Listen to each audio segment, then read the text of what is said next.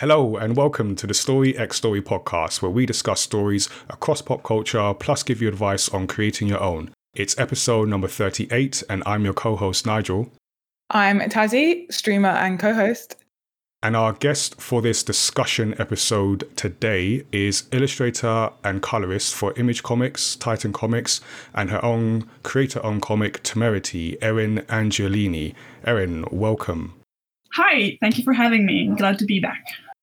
Yes, so this is the first appearance on the podcast, but I have spoken to Erin before when we did a interview as part of the Comic Online, which I will link to in the show notes if you want to check out her, find out a bit more about her work and what exactly it takes to be a colorist.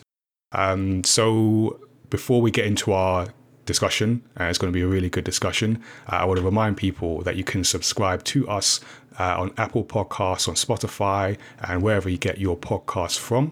You can also send us feedback and questions to feedback@mayamada.com, or just shout at us on social media @mayamada on Twitter, @mayamadatees on Instagram, or @Tazzy on both. And we are now going to go straight into this discussion. So today, this is one I've been looking forward to. We're going to be talking about the show Avatar: The Last Airbender, which has been created by Michael Dante DiMartino and Brian Okay, I should have practiced this name beforehand, but I'm going to give it a go. Konietzko. I'm pretty sure I butchered that twice, but so apologies to Brian for that. But I do love your show.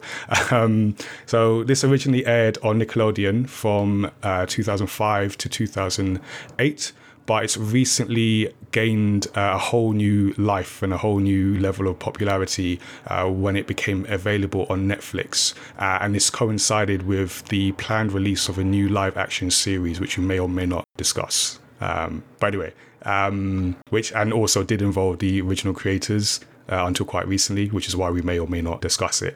Anyway, spoiler alert for anyone who has not seen Avatar.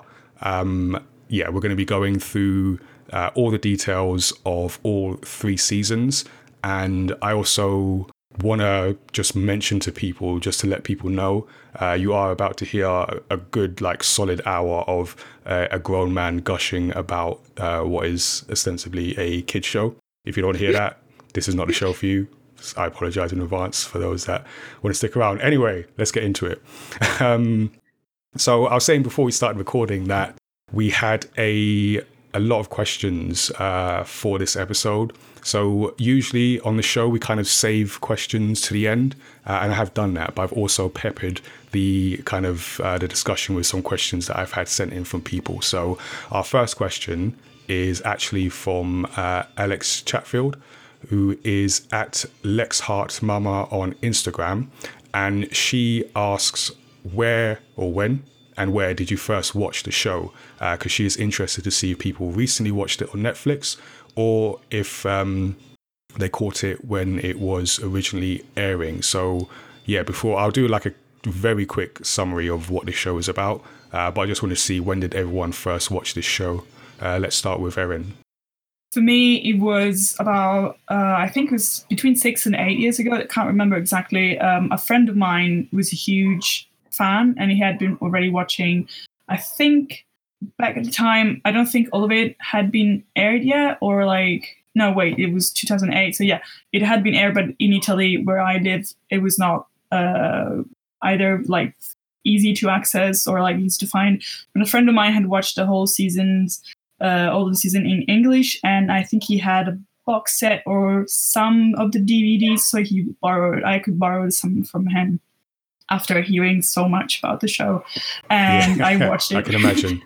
This friend of mine was really obsessed with it, and I was very happy that he dragged me into it because it was love at first sight. Cool. And how about you, Tazzy? Oh, I don't know. It must have been somewhere around 2008. I can't remember if every season was out when I started watching it. Okay. But I am definitely someone that likes especially back then, likes a completed series or series with a ton of episodes so that I don't have to worry about it ending without the end, like without the actual end. I don't get without closure. Yeah, without closure. So, I'm going to go for like maybe 2008, 2009. Okay. When I was like in secondary school, when I was watching tons of anime. Just every day. Cool.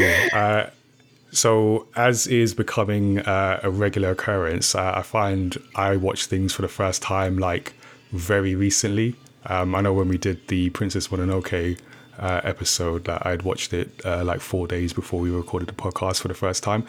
In this case, I'm not as bad, but I did watch this for the first time this year, and it kind of came about because I had heard of the show, and because it was a quote-unquote kid show, it wasn't necessarily at the top of my list, but I'd also around the same time started watching a lot of like story analysis videos on YouTube. So I was watching different sort of people talk about stories and breaking down stories, and Avatar kept popping up.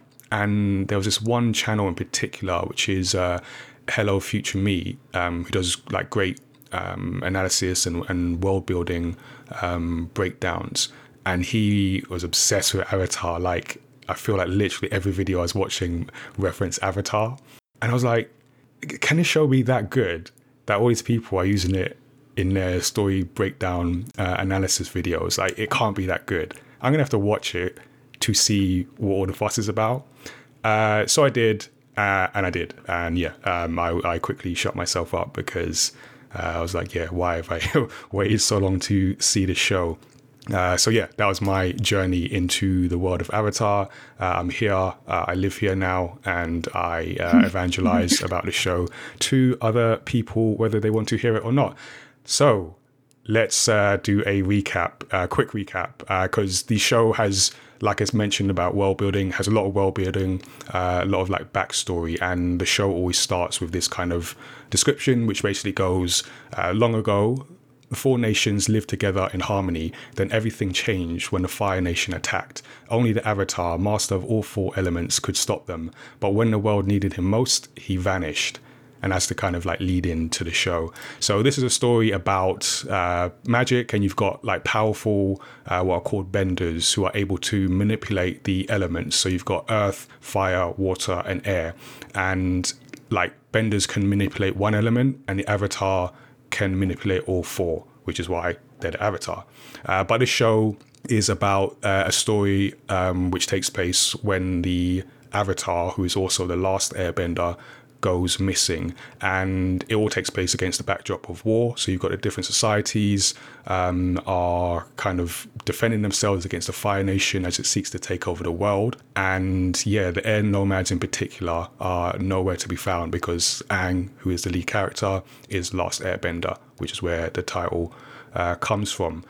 So the one thing I wanted to kind of start with is, as I just mentioned, this idea of it being a kid's show.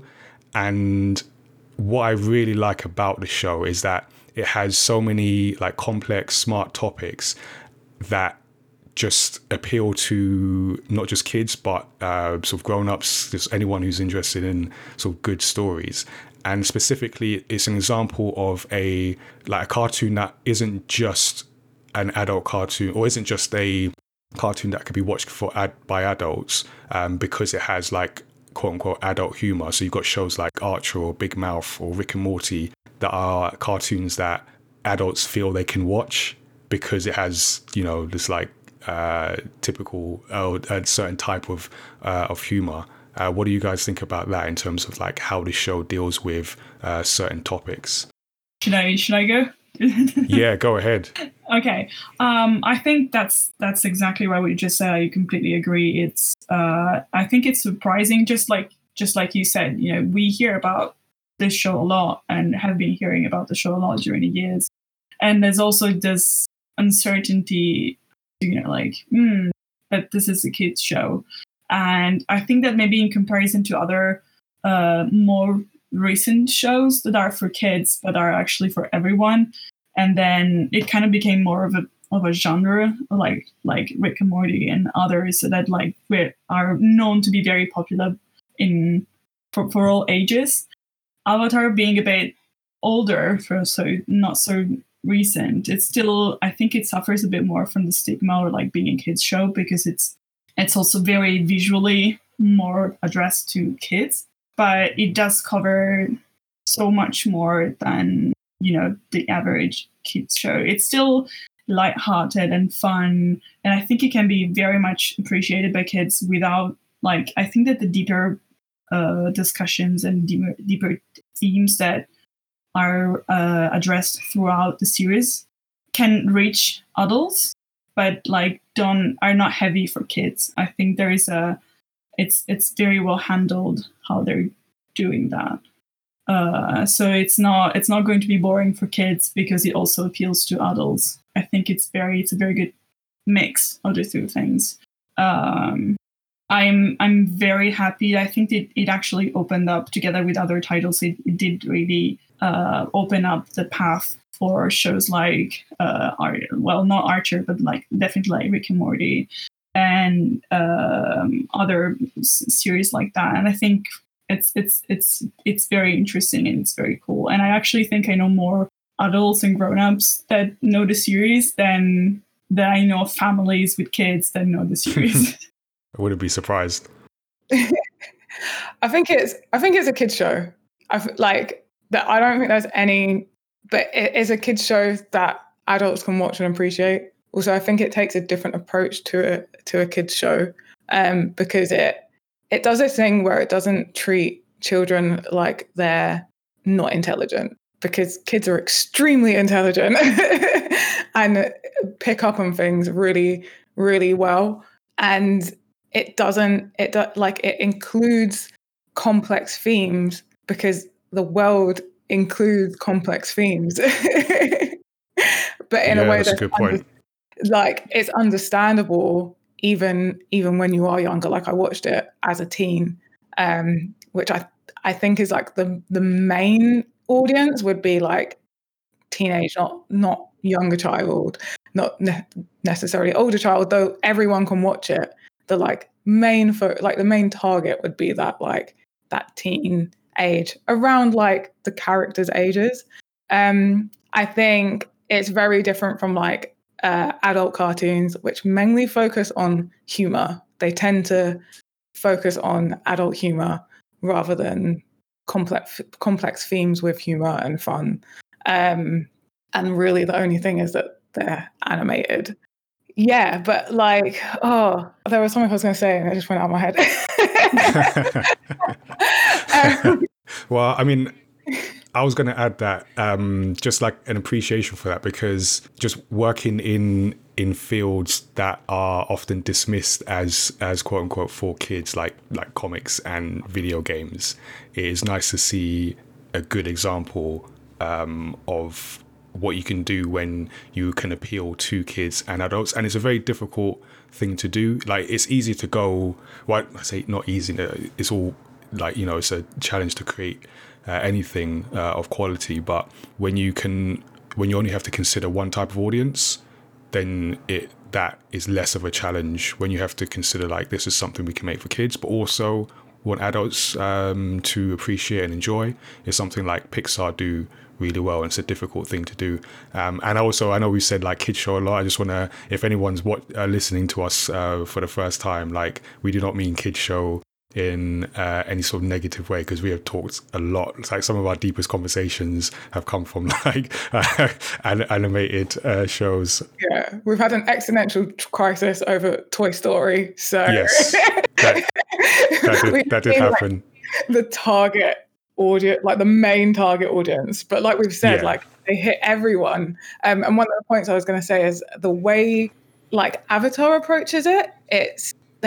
I feel like a lot of shows will find their target audience and then only display characters from that target audience, or when they display characters out of that age group, they then sort of write them from the viewpoint of the age of the main character or the main target audience. Whereas I feel like this writes in a range of character ages and write Okay. them from the point of view of that, or not quite from that age, but more considering the point of view of that person of that age or that age group. And that's how we get amazing characters. Yeah. Like Iroh. Like we are going to talk about Iroh. So I feel like it just has an approach where it considers everyone, like, different viewpoints, rather than being like, this is a show that we are targeting towards like teenagers and we're only going to consider how they feel, think, and approach life. We're actually going to consider how like an adult would approach this world, and include that and like acknowledge that while we're writing it, rather than it being like, this is what kids will like.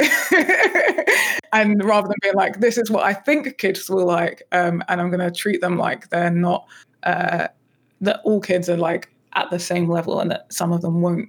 Like, if a child picks up on the complicated things, they can, and they can follow along. If they're not quite at that stage yet, it's fine. They can still enjoy it. Yeah. Yeah, I hadn't thought of that. It's got that balance, is what I think. You know, it's not, you know, like, I feel like things are made for adults, but anything made for like not adults, anything made for children can really be made for everyone. Yeah. And include the whole audience, because I think it's better that way. Even great for like families, but also for us adults that just like these shows.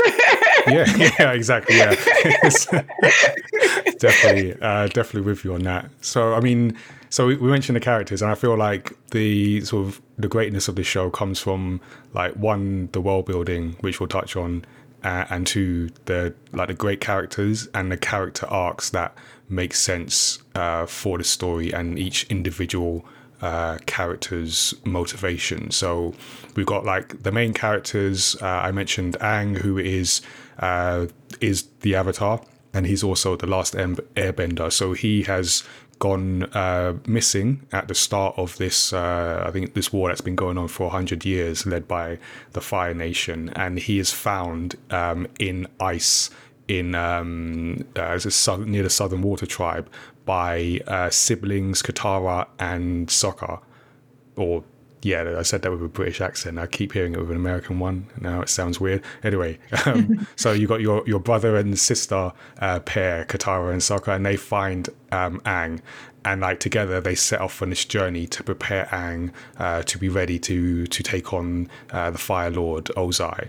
So, and in terms, like I mentioned, the character arcs, and like everyone's got like a particular arc. So like Aang has a redemption story, not necessarily the redemption story in this show because that's Zuko. But he has a redemption story of someone who is like running from responsibility and needs to learn to accept it and face it.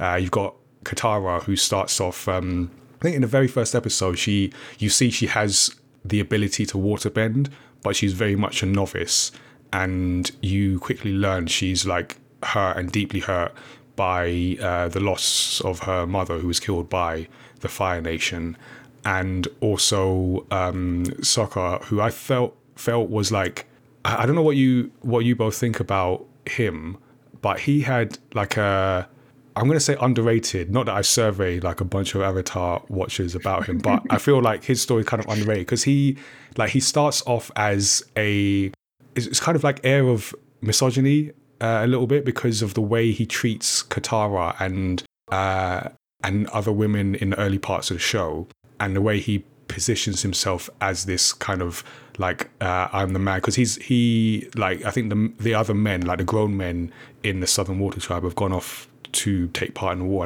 and left him as the only man in the village. So he's got this like, that I'm the man and I'm the leader and you all need to listen to me. But he ends the show like humbled and sort of very respectful towards women, and I didn't quite pick up on that like in the first season, but later on I was like, oh, okay, I see what they're doing with him. It's quite an interesting journey he goes on.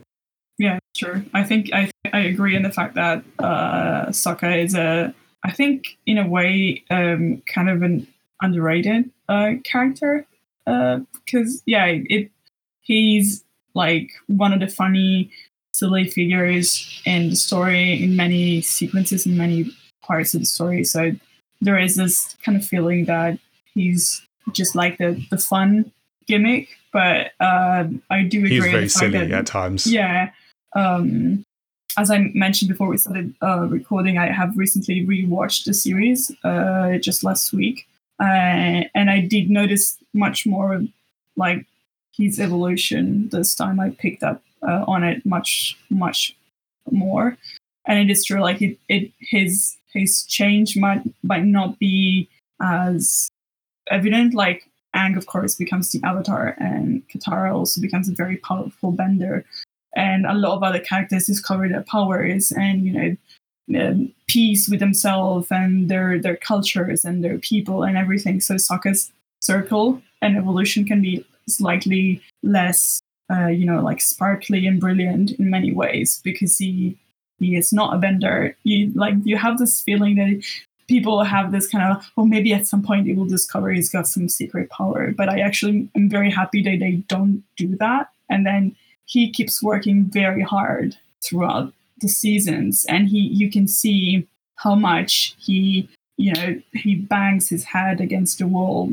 several times, and he makes mistakes and he learns, and I really like that about him. I think it's a really nice character development for him. I completely agree.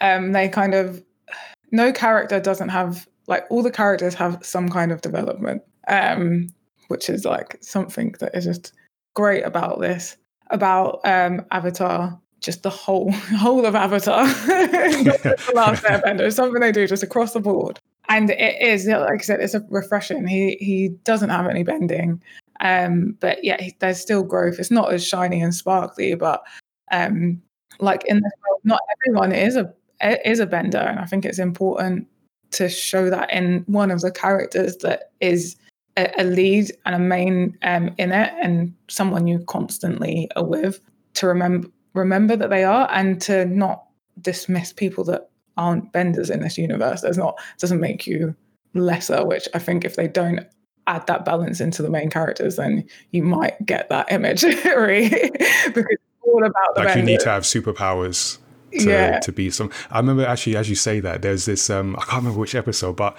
when Toph joins the group, and I think they're being chased by this weird machine from the Fire Nation, this like tank kind of thing that keeps following them. And I think there's a moment where they get ready to face up to it, and Toph says, like, the three of us are gonna take it on, and Sokka's like, wait, what about me? It's like, yeah, the three benders plus Sokka. It's just like this moment where he's dismissed, and like Erin mentioned, there's continuous moments of failure in his story and him being humbled. And then there's another episode later on where he goes to that swords master who's in the Order of the White Lotus to learn to get his, like, he gets his sword and he learns to hone his skills. And the reason why he's taken on is because he puts himself forward and says he may not be worthy to receive training, and that humbleness kind of gets him the support from the master, which I thought was just a really nice touch. And he constantly tries. He constantly tries to be better. He is very hot-headed and is hot-headed even the right term? He's does kind of. He's like protective. I'm trying to think of the right word. And like, I don't know, just I don't know the right words to really describe. Yeah, I'm trying to think of it. Yeah, I know what you mean. I think he feels very responsible in general. Yeah. Like with the fact that his father leaving with the other men from the tribe to war, his mother not being there, and like him being charged. So this is very interesting because at the beginning of the story, when we first get presented with the fact that he, the man of the tribe, and then his father went away, and at the beginning he feels very ashamed because he thinks he's been left behind because he's not a man, because he's he's just a child, he can't fight, he's not strong enough. So I think that he kind of also internalizes all of that.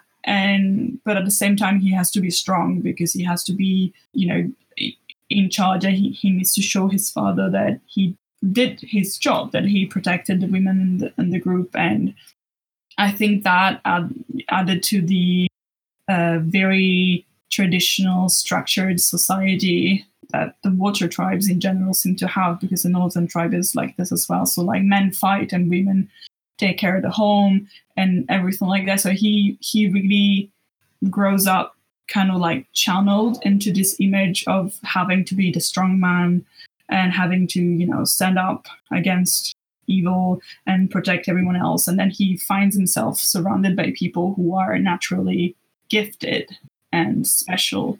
So he's always trying. Yeah. Especially because, sorry, go ahead.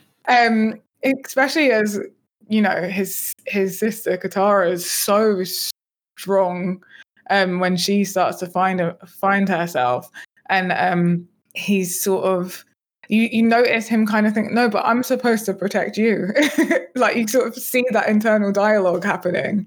And like you said, he's grown up in this like very sort of like a certain structure, and that's, you can see it constantly weighing on him, and him not quite understanding where he fits in, where it comes to where he thinks how he should be, and then how he naturally is, and that his strengths might not look like what he's been presented with what they should be, but they're not any less. They're actually great and needed.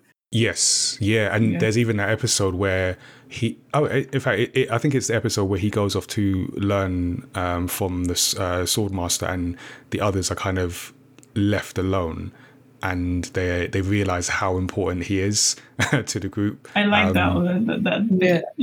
Yeah, and I like that about the show, where like I feel as I was watching it, you know, sometimes a lot of times in anime you get basically filler episodes, and in this show I feel that there's no filler episodes. Every episode progresses the story, and every episode takes the opportunity to progress like character in some way. So even as you had Sokka off on his own adventure, that was then used to show the importance he has to the group while he was away. So I really like that. And if we spoke about one sibling, let's go to the other sibling, and Katara. Like, I'm interested to know if you had any different feelings about Katara at the beginning and then at the end, or if it was just like a consistent thing with either of you.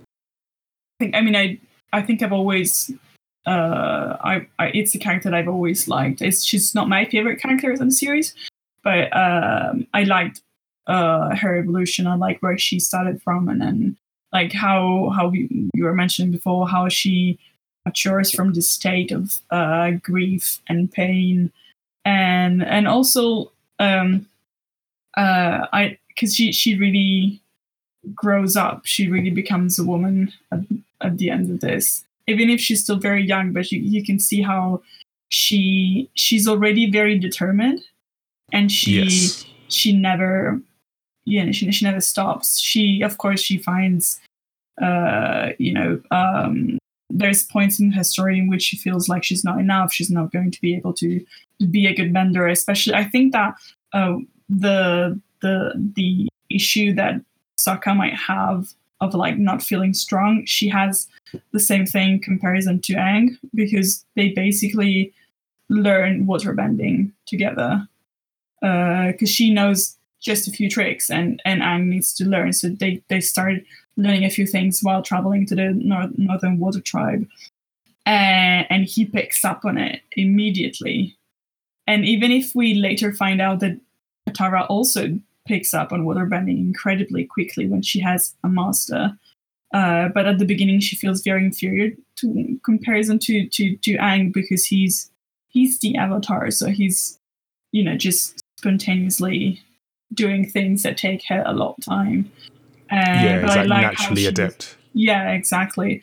And it's very frustrating for her, just like it is very frustrating for Sokka to be not magically skilled as the others. So I like how she goes, like, she wants to be strong and she fights for her strength, and she never surrenders, even when later on she has the whole she meets the hag and she learns about bloodbending, and she could, even though she has this choice of wanting like the true intense power that she could get from bloodbending, but she wants to be strong in her way, and like, you know, her morals and her ethic is always guiding her, and I really like that. I think it's really cool, and I think especially going back to the idea that this is like a kids show, I like how I think Katara can be a very nice I don't know if role model is the right word, but yeah, she's a very good model and a very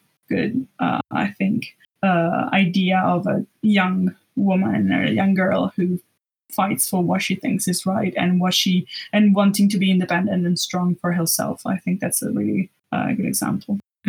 Yeah, I think with like all three of the sort of like main group, I feel like there's a lot of pain and there's a lot of things they're constantly burying and that they've had to deal with, and they're just working through like a lot of feelings and a lot of trauma. And I feel like Katara has this need to be the mature one. Yeah, that comes through a lot. Yeah. So while Sokka needs to be the protector and the leader, Katara feels like she has to be the mature one. She's very motherly. I think she feels like she has to be the mother to everyone else. Yeah. And she's kind of dealing with her loss. And but just going along her journey, it feels very fluid, and it is just like this really nice journey that she goes on. Not nice as in it, but like the feeling of the journey. It's just nice to follow along with her, and it flows really well. Don't know if that was written on purpose because she's on waterbender, and you know, but the story flows like the river. But it does have that sort of like sense to it, and it's like a very natural process. And like going back to her like feeling like she needs to be the mature one, it's funny when she's just a kid and she behaves like just a kid, whether it's like her and Sokka having an argument or it's her like being like, I need to find someone to fall in love with, and you know, and you just have these moments where just her being a kid, and it's really, I think it happens with all of them really. It's like they've got so much weight on them, but actually they're just children, and I feel like Katara is like the responsible one and has those moments a bit less than the others. Definitely. Yeah, I feel like Aang has the most. Yeah. Watching it is like hanging out with a younger sibling when you watch the show. Aang is that younger sibling, and it sometimes feels like it's true. What I do like about Katara as well is like in her journey, particularly with like the hurt she has over her mother, and then tracking down the man responsible, and how because like Erin mentioned the bloodbending, which is the one like power on the show that just creeped me out, like the idea of that, and she makes a decision like not to use that, but then when she's looking for the man that killed her mother, she kind of crosses that line, and she goes to the point at which like I'm gonna take revenge, and she pulls herself back from that. And I love how they did that, not just because it's showing like someone being able to take, I guess, the high road, and after she's seen, you know, the man responsible and has the power to sort of take him out, but doesn't. But then also it's not a moment where it's like, oh, I forgive you, and I'm like, she's saying I'm taking a bigger man. She says like, I think she actually says I can't forgive him. So she said she's never gonna forgive. Yeah, like and it's a real question of whether I did the right thing. And again, to the maturity of this show, it's not like black and white. It's kind of this grey area. Mm-hmm. So I like how they did that on those 2 points. Yeah, and everything's it's not about being good or bad. It's about growth. Yes. Yeah. So we are gonna. There's a few more people I want to discuss before we get to growth and Zuko and Iroh. So I just want to quickly mention about, I guess Zuko's the main kind of the main villain. But then in season 2, or book 2 as they're referred to, you meet Zuko's sister Azula and her friends. I don't know if that applies with Azula, but I'm going to say friends. May and Ty Lee. Associates, there you go. Yeah, her associates, May and Ty Lee. And particularly with Azula, because we've discussed this in past episodes, the idea of sort of, I guess if Zuko started off as the villain, let's say, and ends as, on the side of the heroes, you have this idea, if you're going to have a bad character sort of be redeemed, you then have to show someone worse. And when Azula comes in, she's worse. She's like pure, I want to say evil because we're talking about kids, but she's just like honed in bad. On that. Yeah, bad. But again, the arc she takes is definitely not a positive one, but I feel it's an important one for the story. Like the way they show her just all in for like power and father's affection, and how she uses fear, particularly among sort of May and Ty Lee, and how that leads to betrayal and eventually a effective mental breakdown of Azula by the end. So I think she's a really interesting character on so many levels. I don't know, what did you think? Actually, this, to my point earlier about like we got a bunch of questions, actually got 2 questions on Azula. One from Kota Kitty on Instagram, who says, do you feel that Azula got what she deserved in the end? And the second question is from Linny381 on Instagram, asks, would Azula have been different if raised by Uncle Iroh or her mum? Do either of you want to tackle either of those questions? I'll let you start first because I began all the others. Yeah. I actually cannot remember what happens. But I will say that anyone being raised by Uncle Iroh will turn out different. They're different, yes. You could definitely say that.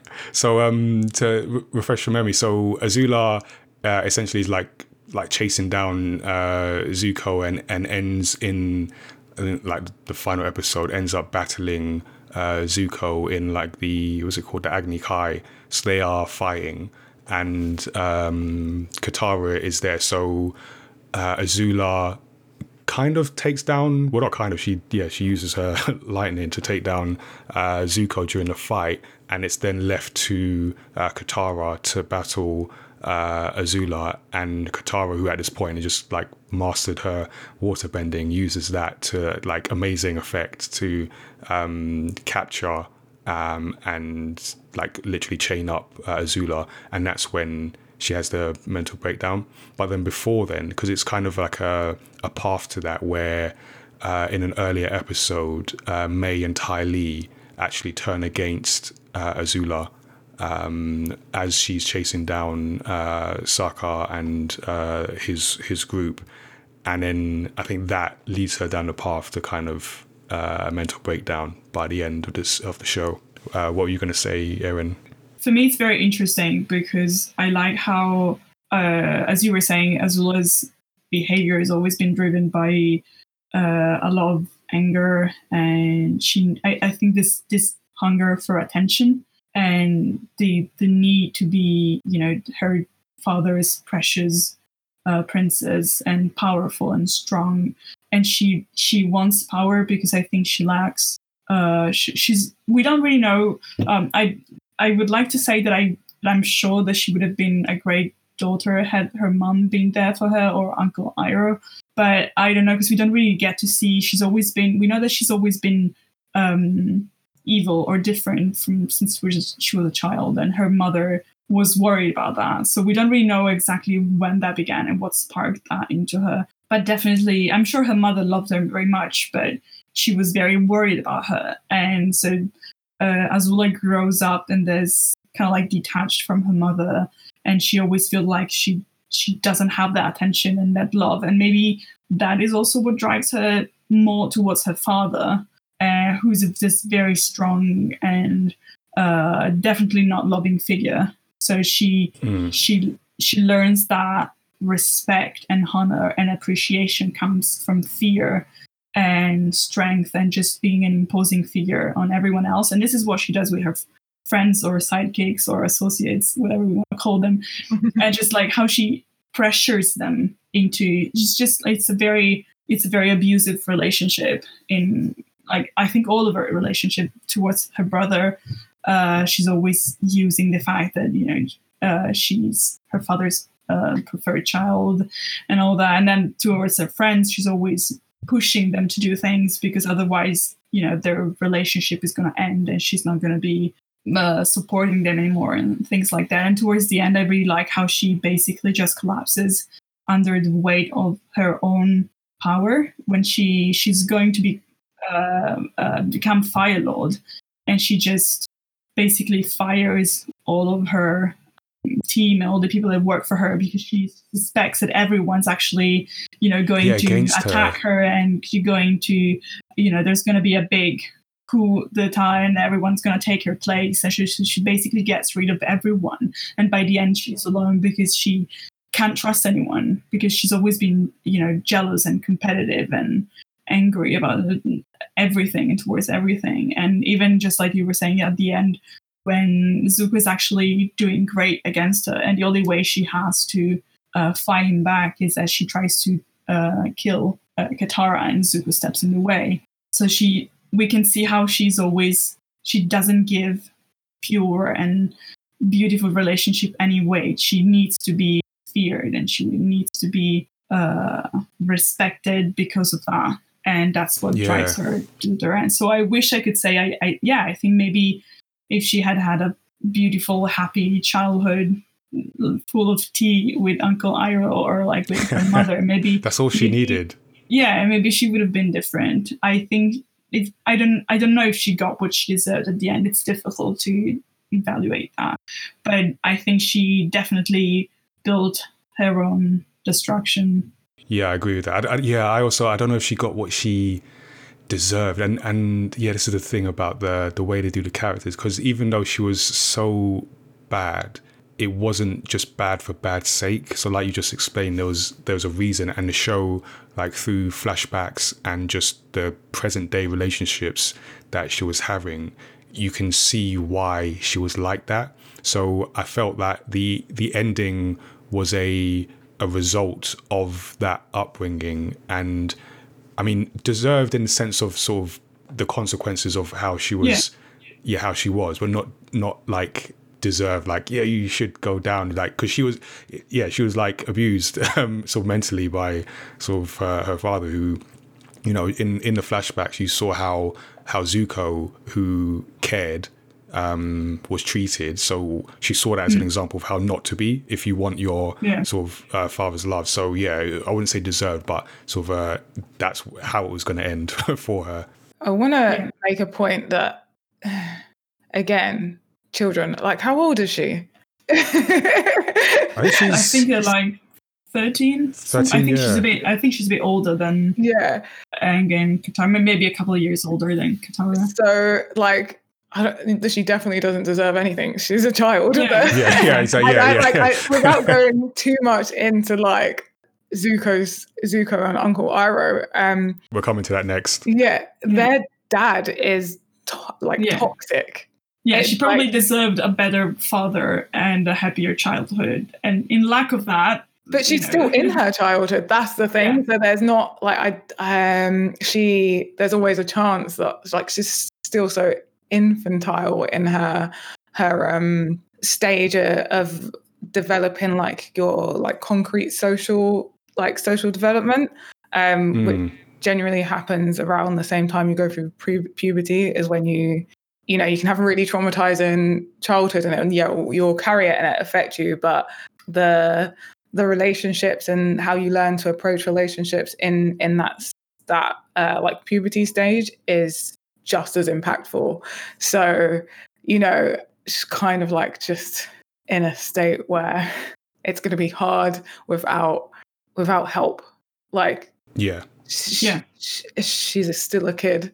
Even at that point, she's still so young. And so, like, if you think about it, Zuko as well at the beginning, he's evil. He's trying to capture and possibly kill the Avatar. So like the point in which the story starts for Zuko is not that different from where Azula is when we meet her. They both want to be acknowledged and respected and be powerful and to bring honor and greatness to their nation. And their father. They're like both of them. Exactly. Just really, like the main thing in their drive is that they just. So following the reasoning, then Zuko would have deserved the same end that she did. So I would like to think that there is a redemption in the years, that Azula learns and improves. But that's also the beautiful part of the story, that we don't really need to know what everything goes on to be. Yeah, definitely. Okay, I'll take the rest for Zuko, but we kind of very much like weave it into it's leading into this. This is what it's come to.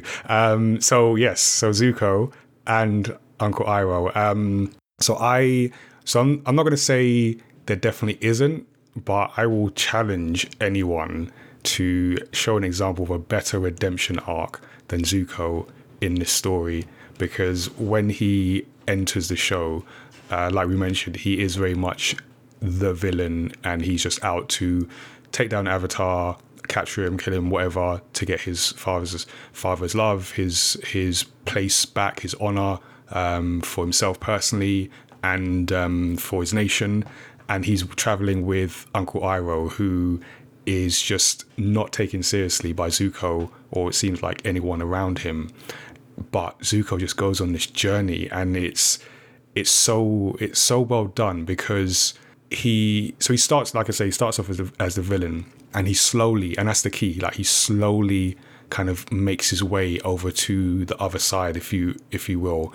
But it's a journey that's just like paved with mistakes, and I feel a big theme about this show is like failure, and Zuko fails often, and sometimes he learns, sometimes he doesn't.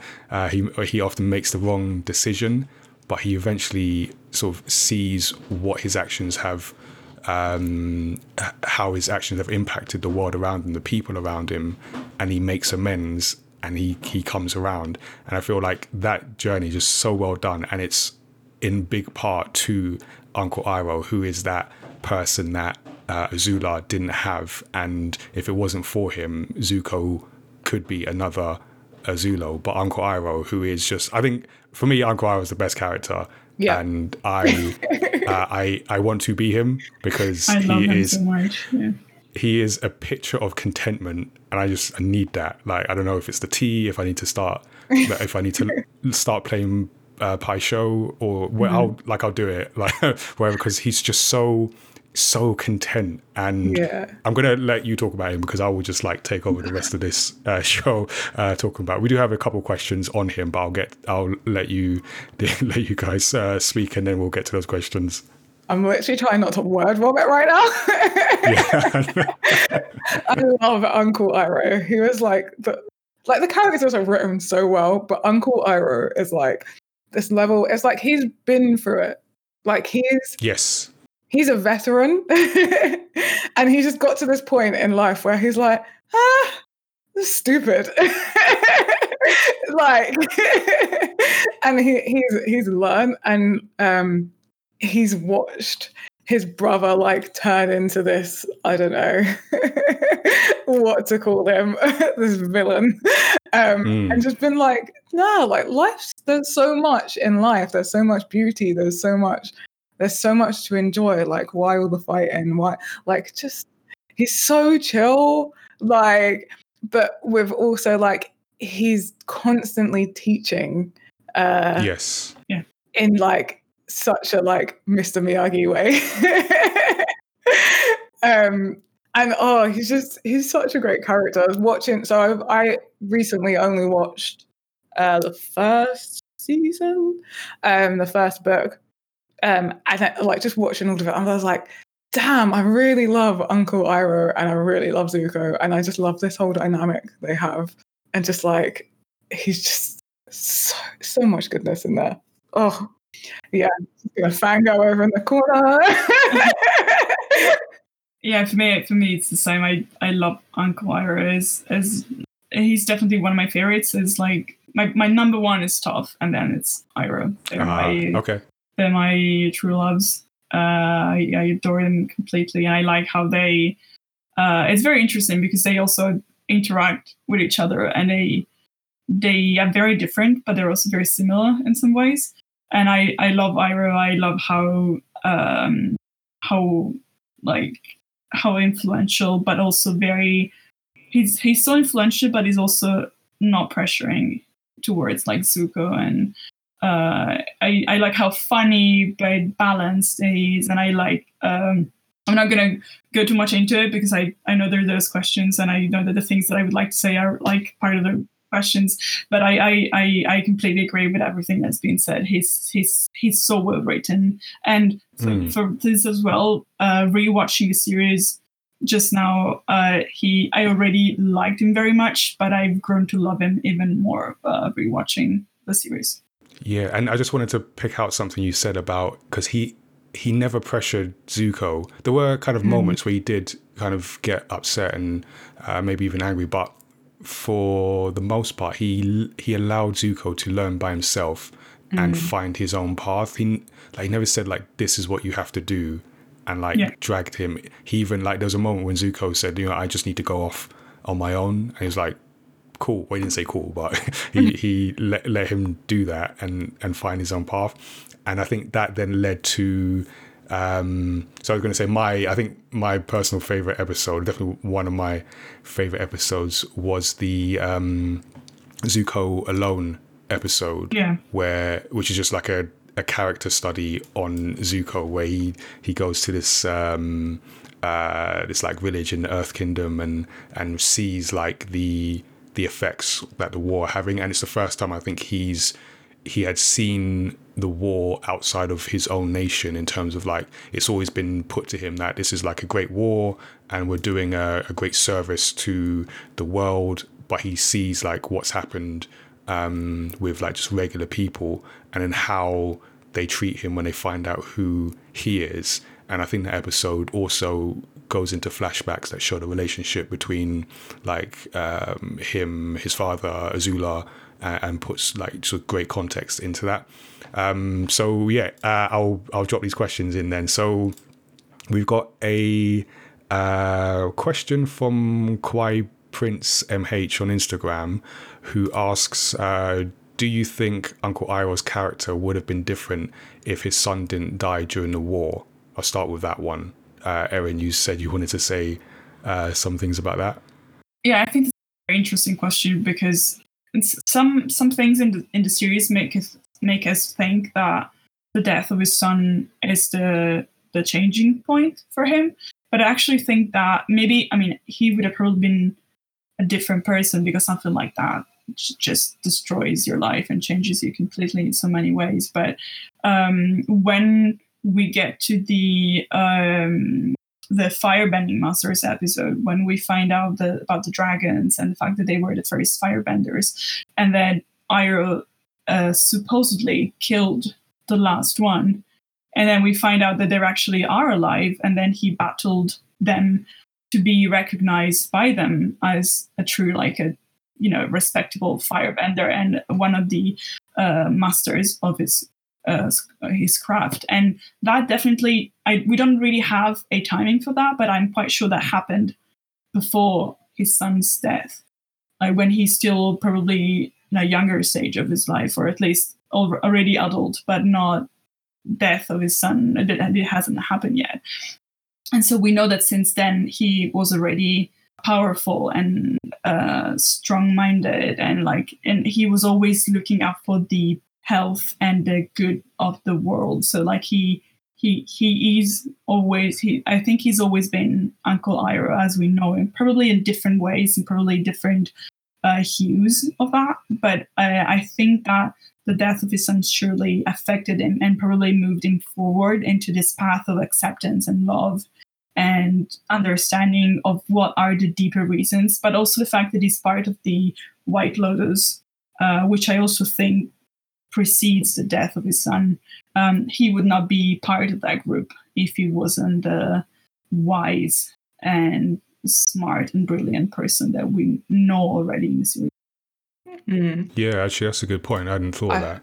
I think they do hint to Uncle Iroh's character really being like his deep, like, character. Like, that is just who he is. And I don't think he'd be different. Like, he wouldn't be a completely different character. It might have taken him longer to get to his, like, state of contentment, but he'd still be the same person, and he'd still see how bad the Fire Nation have been. And what I think would be different is Zuko.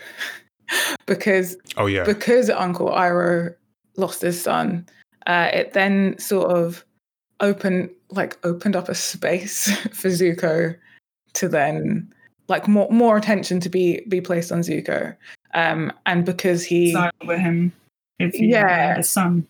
Yeah, exactly. So it like, you know, allowed that bond to be stronger. Like, maybe Uncle Iroh would have looked after Zuko anyway, but then Zuko would have had then in his head, like, to compete with Uncle Iroh's son as well. And what Zuko gets from Uncle Iroh is actually he spends loads of time seeking approval from his father, but he's already got approval from a father figure.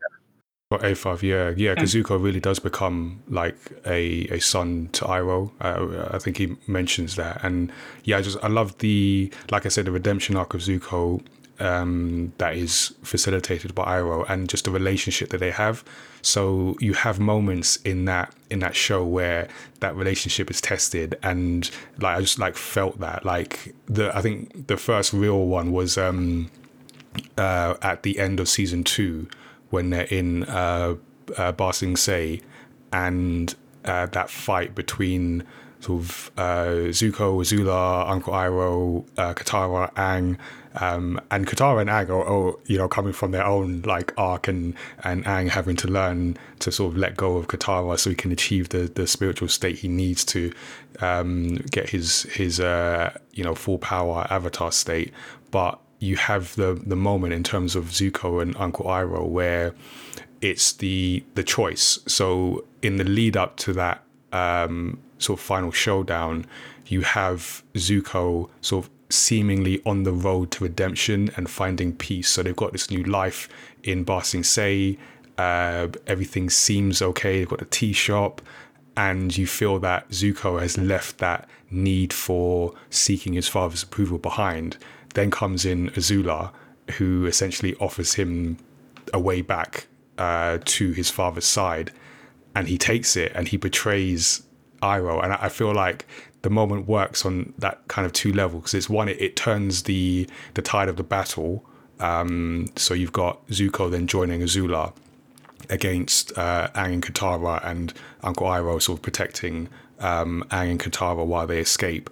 But it's that deeper level of like Zuko has betrayed his uncle, and because by that point you just like love Uncle Iroh, he has also betrayed us, or at least I felt that. Me personally, that might just be me, I don't know, but yeah, so you really feel that. And then that then kind of led to one of my favorite, not moments because it's over a few episodes, but when Iroh is taken prisoner. And the other thing I love about Iroh's character, he's that character who, you know, he's kind of, because he's happy, he's not quite bumbling, but he's chilled. He's sort of like, I guess, rounded. He's a rounded character. And when he's taken prisoner, all the Fire Nation kind of, they take him for a joke. And they're just like, oh, this guy, look at him, he's lost the will, and he's scrambling for food on the floor, and, you know, we'll just make fun of him. All the while, this guy is training. And then you've got that moment where he's like takes off his shirt or his robe or whatever, and he's just like all muscle. Like, this guy never let his spirit get broken at all. And he's like, you've got him physically in that prison, but mentally he's out. Like, he was never in there. His body just needed to catch up, and then he escapes. And then I just love that whole sequence. Yeah, and I think that definitely goes back to what Aaron said. About him like being having that will in him, and and when we were just talking about his character not being different, because he's always had that strength, that strong will in him, and that's just him, no matter what situation you put him in. I agree. And I think that actually the moment in which Zuko realizes that his uncle loves him, no matter how messed up he is, and how many times he did the wrong thing, and like how he betrayed him, the moment in which he realizes that he is enough for his uncle, even if they don't agree on everything. I think that is one of the, together with him seeing the results of the war on poor people and just like normal people, and then realizing how much like that he's fighting for the love of his father and respect, but is actually just such a bad, and is not someone he looks up to anymore. And how much support he gets from Iroh, even if they don't agree, even if they're very different, even if his uncle seems like a silly goof, and he's a true warrior, and so there is no way they can get along. But I think the moment in which he realizes how strong and important that relationship is for him, that's also one of like his big turning points. Definitely. So then the second question we had on Iroh is from Linny381, who says, do you think Uncle Iroh would be a better emperor than Zuko's father, Ozai? And would the Fire Nation be ruled differently and have been less of an enemy to Aang? Does anyone want to take that? It's an interesting question. It's a bit difficult. I think that Iroh would be a very good leader, but I don't think he wants to be a leader. Yeah. I think it's kind of like, if you don't mind the comparison, it's like the Tyrion of Avatar. So like Tyrion in Game of Thrones, we all want to see him rule the kingdoms, but he's not meant to be the king. He's the best hand of the king that you could have. And I think that Iroh kind of covers that. Like he's wise and strong and determined. And I think he could do good for the Fire Nation and for like the world in general, but I don't think he wants that power. And I think he really does want a serene and balanced and normal life. So he would be very happy to, as I'm sure it is in the future of the story for Zuko, he's always going to be there for him. But I don't think he would want to rule. Yeah. He would definitely be a good ruler, I think. And I think it would make a difference. He would have made a difference in how Aang's story is with the Fire Nation, because there would surely be struggles and fights, and I don't think he would be just accepting 100% from the beginning. But definitely his strive for balance and good for the world would definitely influence the story in a different way. I like that. And I was actually just having not this conversation, but a sort of related conversation yesterday about the type of people, this was in the context of politics, but the type of people that are attracted to political leadership, and you don't always get the best people. And I think, to your point, Erin, like the type of person that Iroh is, that we see, he's not attracted to the power, the position, so he wouldn't necessarily want it. Like Ozai is the type of person that is attracted to that position. But yeah, I do agree. I think he'd make a better leader, because he understood the balance between the four nations, and that you can learn something from all of them, and not what Ozai was doing, in that we need to impart our will on everyone else and take over. So yeah, I think for that reason, he would definitely make a better leader. So I wanted to just give a moment to anyone to shout out any other characters. I know, Erin, you mentioned Toph. I think definitely needs a mention, but I would also like to say, just give a shout out to Momo, because he is the underrated character in this show, because he is such an important, by the way, I'm talking about like Aang's pet. What kind of animal is he, by the way?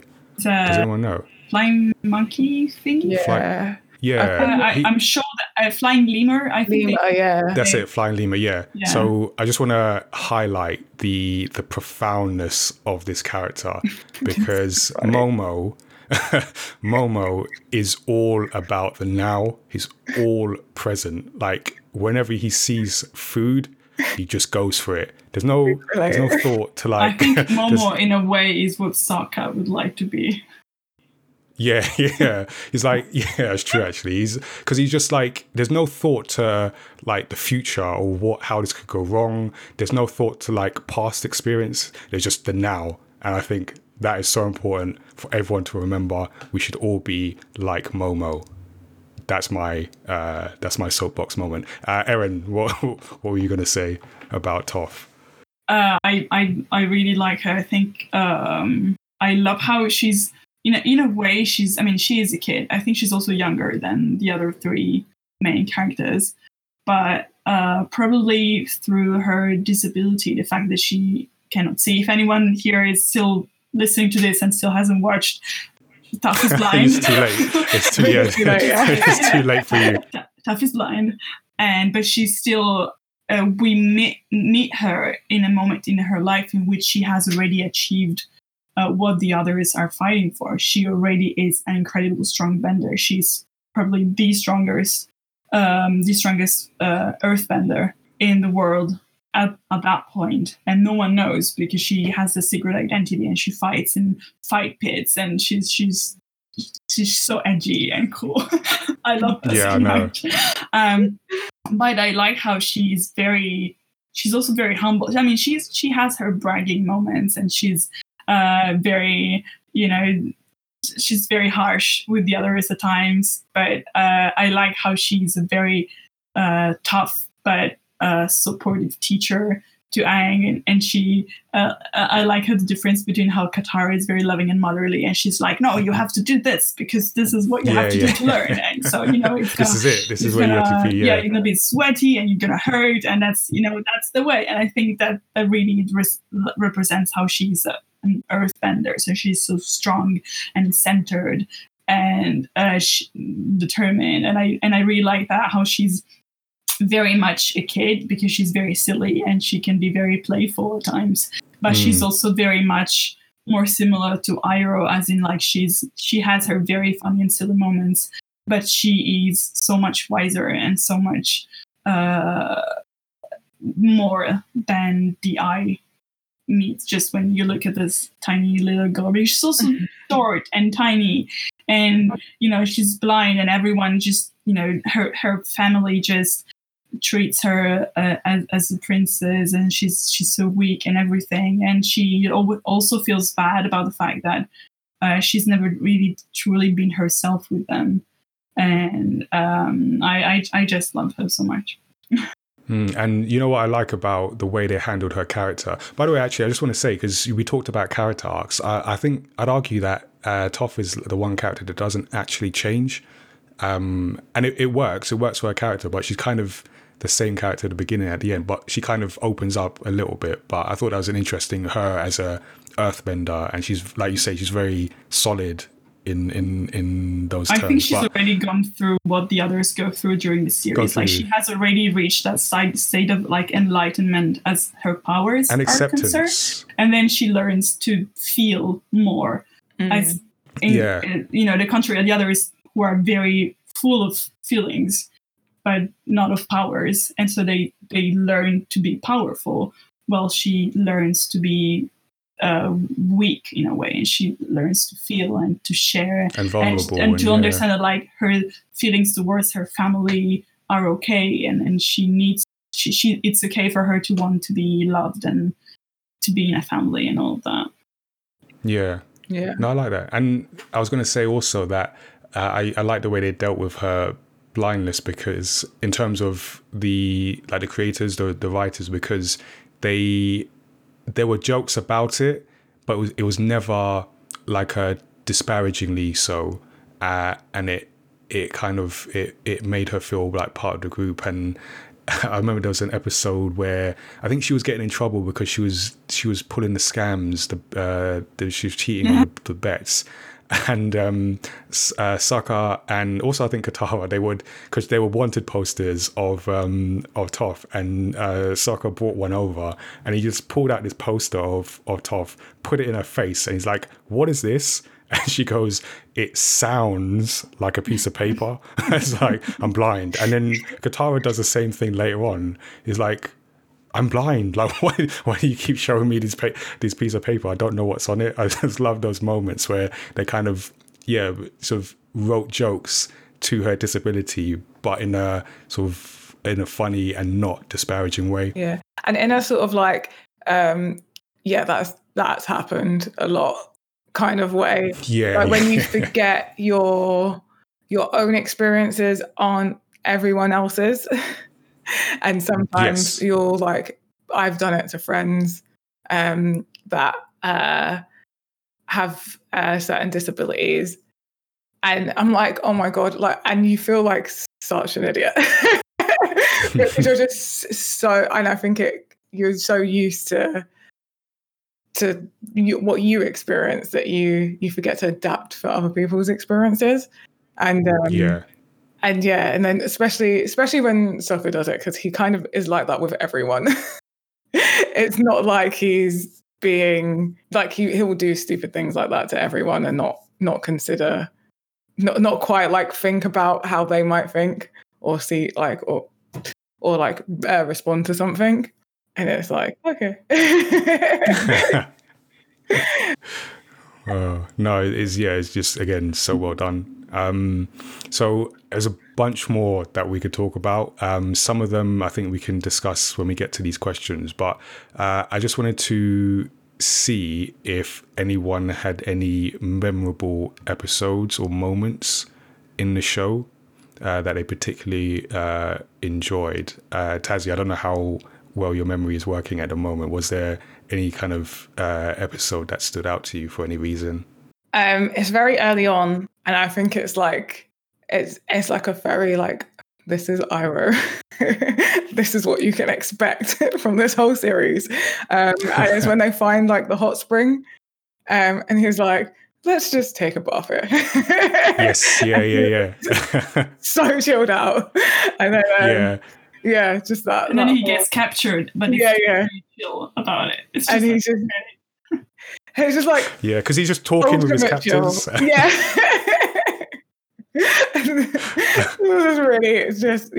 It's just like ultimate chillness. And you're like, this is Iroh. Hey, how about you, Erin? For me, I mean, I love, as you mentioned before, the Zuko alone episode is really beautiful and it's really deep. And I really like, I definitely like these like turning points episodes. So like Zuko and his episode, I really like the episode in which Sokka goes to the Swordmaster and learns his craft, and like how everyone kind of feels lost without him. And there's so many little moments. I love the episode what is the Tales of Ba Sing Se, when we get to see like all the tiny little things that happen, and everyone has their own small episode inside the episode. And I love the part of that Iroh has in that one. There's so many beautiful moments. But yeah, I think definitely Zuko alone and the episode in which Sokka gets to learn sword fighting and anything with Toph in general. I think the moment in which Toph learns metal bending is really cool. Cool. Yeah, there are just so many. Okay, I'll throw a few out. I did like the episode where Sokka first meets Suki and the Kyoshi warriors, because I felt that was like, I think it was maybe the first step of him on his journey to be humbled, when you refer to them as like a bunch of girls and they sort of easily dispatch him in their combat. And just Zuko alone again. And there was just like a sort of really good dialogue moment in terms of like how to show character through dialogue. There was a moment in that episode where Zuko is approached by a bunch of like, I guess the kind of rogue Earth Kingdom, I guess they were criminals or something like that. Anyway, they're soldiers. I think they're soldiers. They were soldiers. Yeah, but they're kind of like corrupt. Yeah, bully corrupted soldiers. Yeah. And then I think there were some kids nearby, and one of them threw something at the soldiers, and they thought it was Zuko. And the way they approached him, where I think he said, I'm trying to remember the exact line, where they approached him and they were like, who did that? And Zuko was just like, no. They asked him, was it you who threw that? And he just said no. And then they were like, oh, then who threw it? And he said no. I don't know. And it's just like short and sweet. And he just told you about his character in terms of like, he wasn't interested in having any discussion with these guys, but he also didn't feel any threat that he needed to like direct his attention to them as he spoke. And I feel it's just a good way to use like minimal dialogue to show character in different situations. There's a whole bunch of episodes. I can go through a list, but I won't do that right now. But I will bring in, as we go to questions, one more question from Tari, who is of the London Graphic Novel Network. And he asked, what would you like to see from a future story in the Avatar world, like even beyond Korra's time? Erin, do you want to have a go at that? I want to see more. Yeah, what kind of story would you like to see?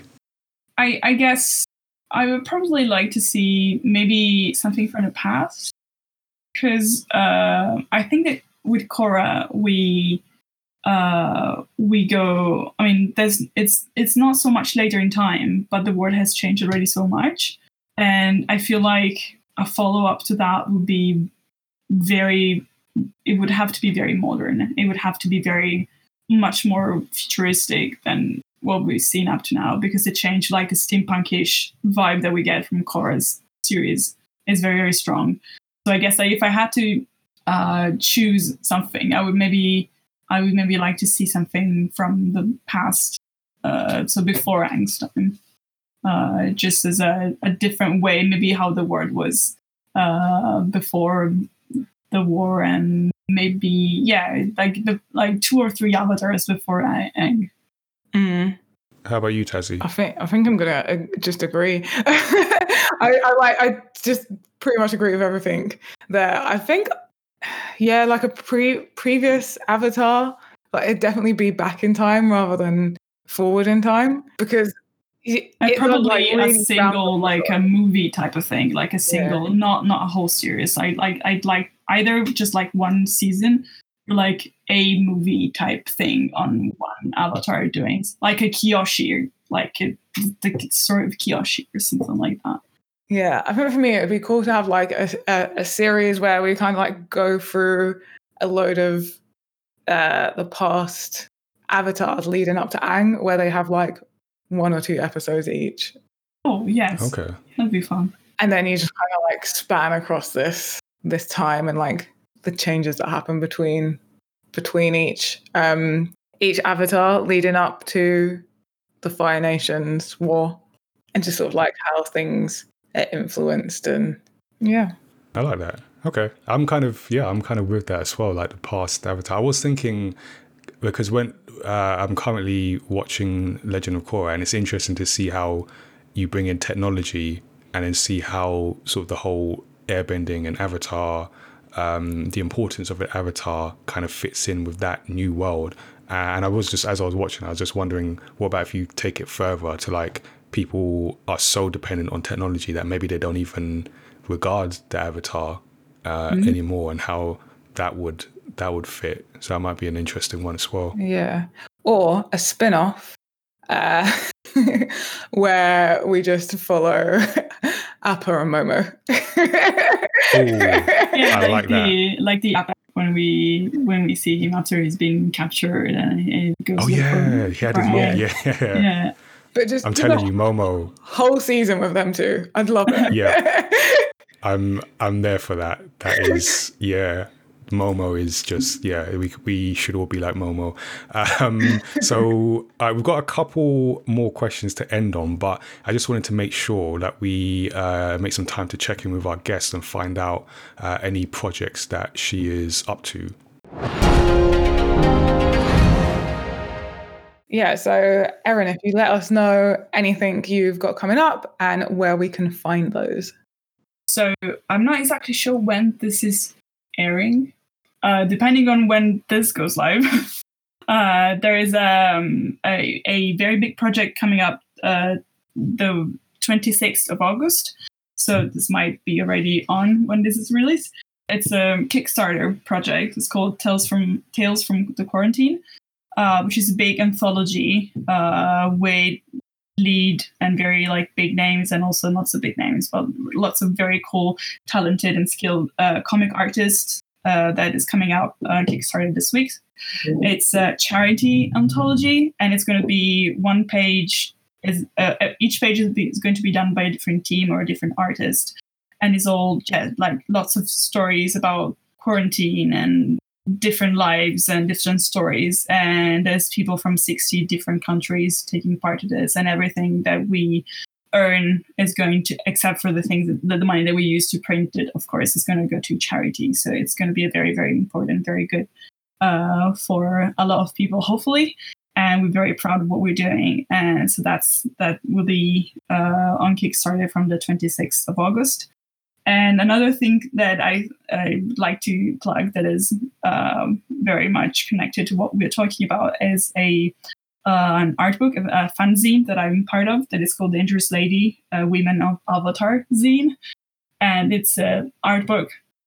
And the zine contains both illustrations and stories by international artists from everywhere in the world. And we have already closed the pre-orders, and it's already been it's already in the making, but there will be a leftover sale in I think about like a month or so. So it's all centered around the women of Avatar and also Korra, both series. And it's really beautiful and it's really well done, and I'm really proud of what we've done. And so I would suggest checking out Dangerous Ladies on Twitter and Tumblr, where you can find more information, and you can keep an eye on there for when we will open the sales. Yay. They both sound amazing. So we'll make sure we get the links for those in the show notes. But yeah, so we'll move on to more questions. So the first question is Tari of London Graphic Novel Network at London Comics on Twitter. Kyoshi is my favorite avatar, and her point of view is slightly different from the other avatars. How much do you think an avatar's nation of origin should influence them? Do you have a responsibility to respect all four nations' perspectives when they make decisions, or should they stay true to themselves and what their native element nature represents? This is difficult. I guess the idea of the avatar is balance, really. Mm-hmm. So I guess whoever is the avatar, no matter what nation they come from, they should be respectful of all the other nations. Mm-hmm. And I guess that is the difficulties. Like, how do you separate yourself from your own nation to then serve other nations? So yeah, that's a tough one.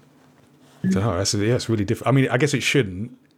In an ideal world, it shouldn't. Yeah. I think that the point of the avatar is to be impartial and to be, a representation of every element and therefore every nation.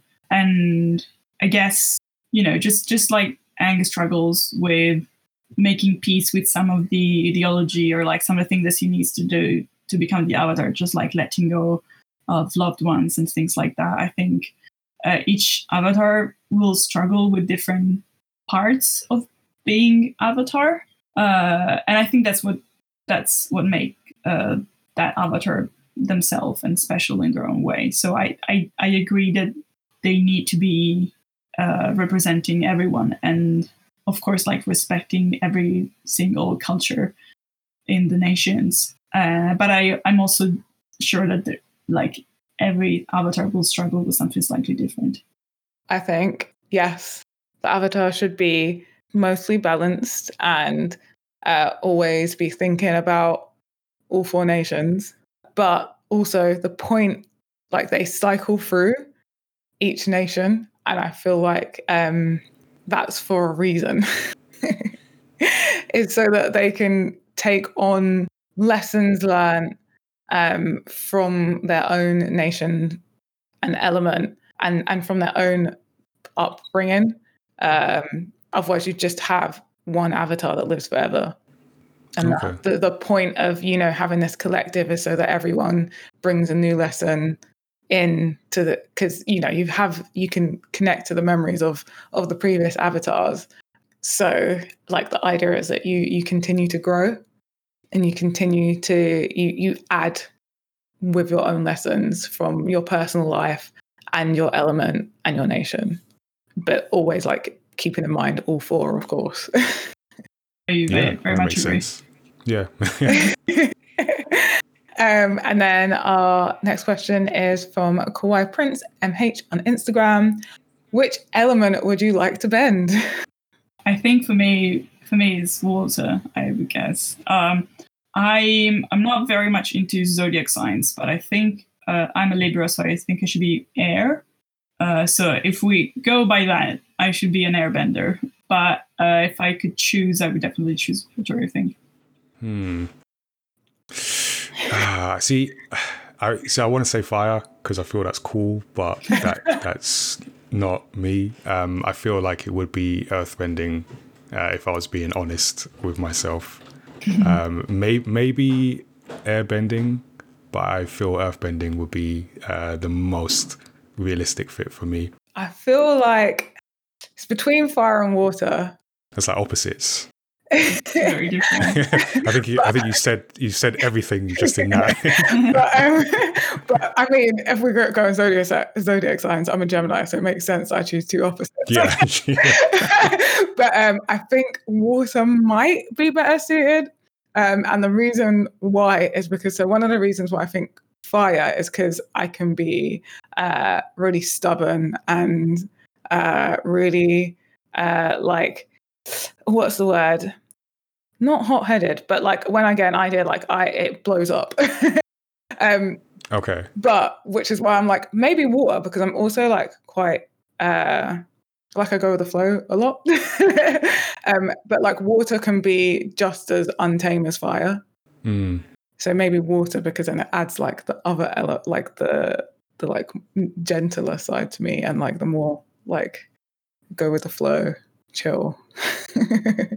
So being an airbender would be flying, which would be cool. So that would be true. If I had to choose air, it would be because of flying.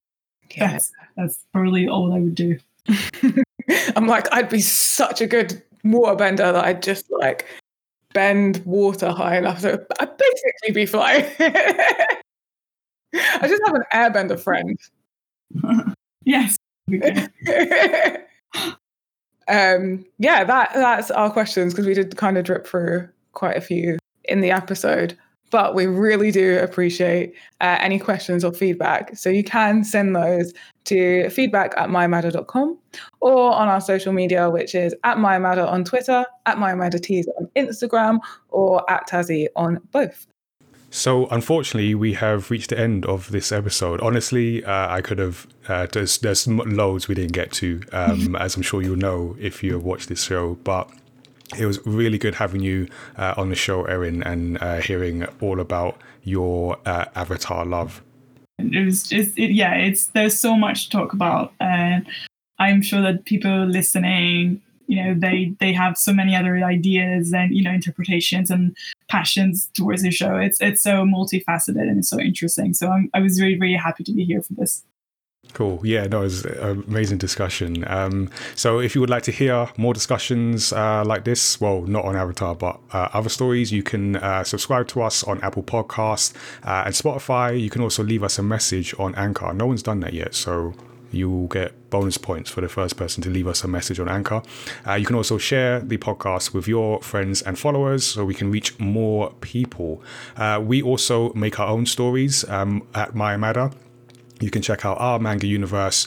We also have a Kickstarter that we're planning, which also has a story that is somewhat inspired by the pandemic. Ours is a little different. We're taking a cast of our characters and creating a story where they have to navigate a pandemic scenario. It's called Sirius Through the Fog, and we're still sort of working on the planning, but the idea is like the end of this month to have that out. So you can check out mymadder.com manga to check out the stories we already have. And you can join us on September the 26th, where we will be having our second Gamepad online event. And join us right now in our Discord, which a link will be in the show notes. Other than that, you can stay tuned for more podcast episodes, including creator interviews, video game discussions, and deep dives into stories across pop culture. Our email address is feedback@mayamatter.com. You can also check out the website to listen and subscribe to future episodes, which is mayamatter.com/storyxstory. Until next time, stay tuned and be like Momo.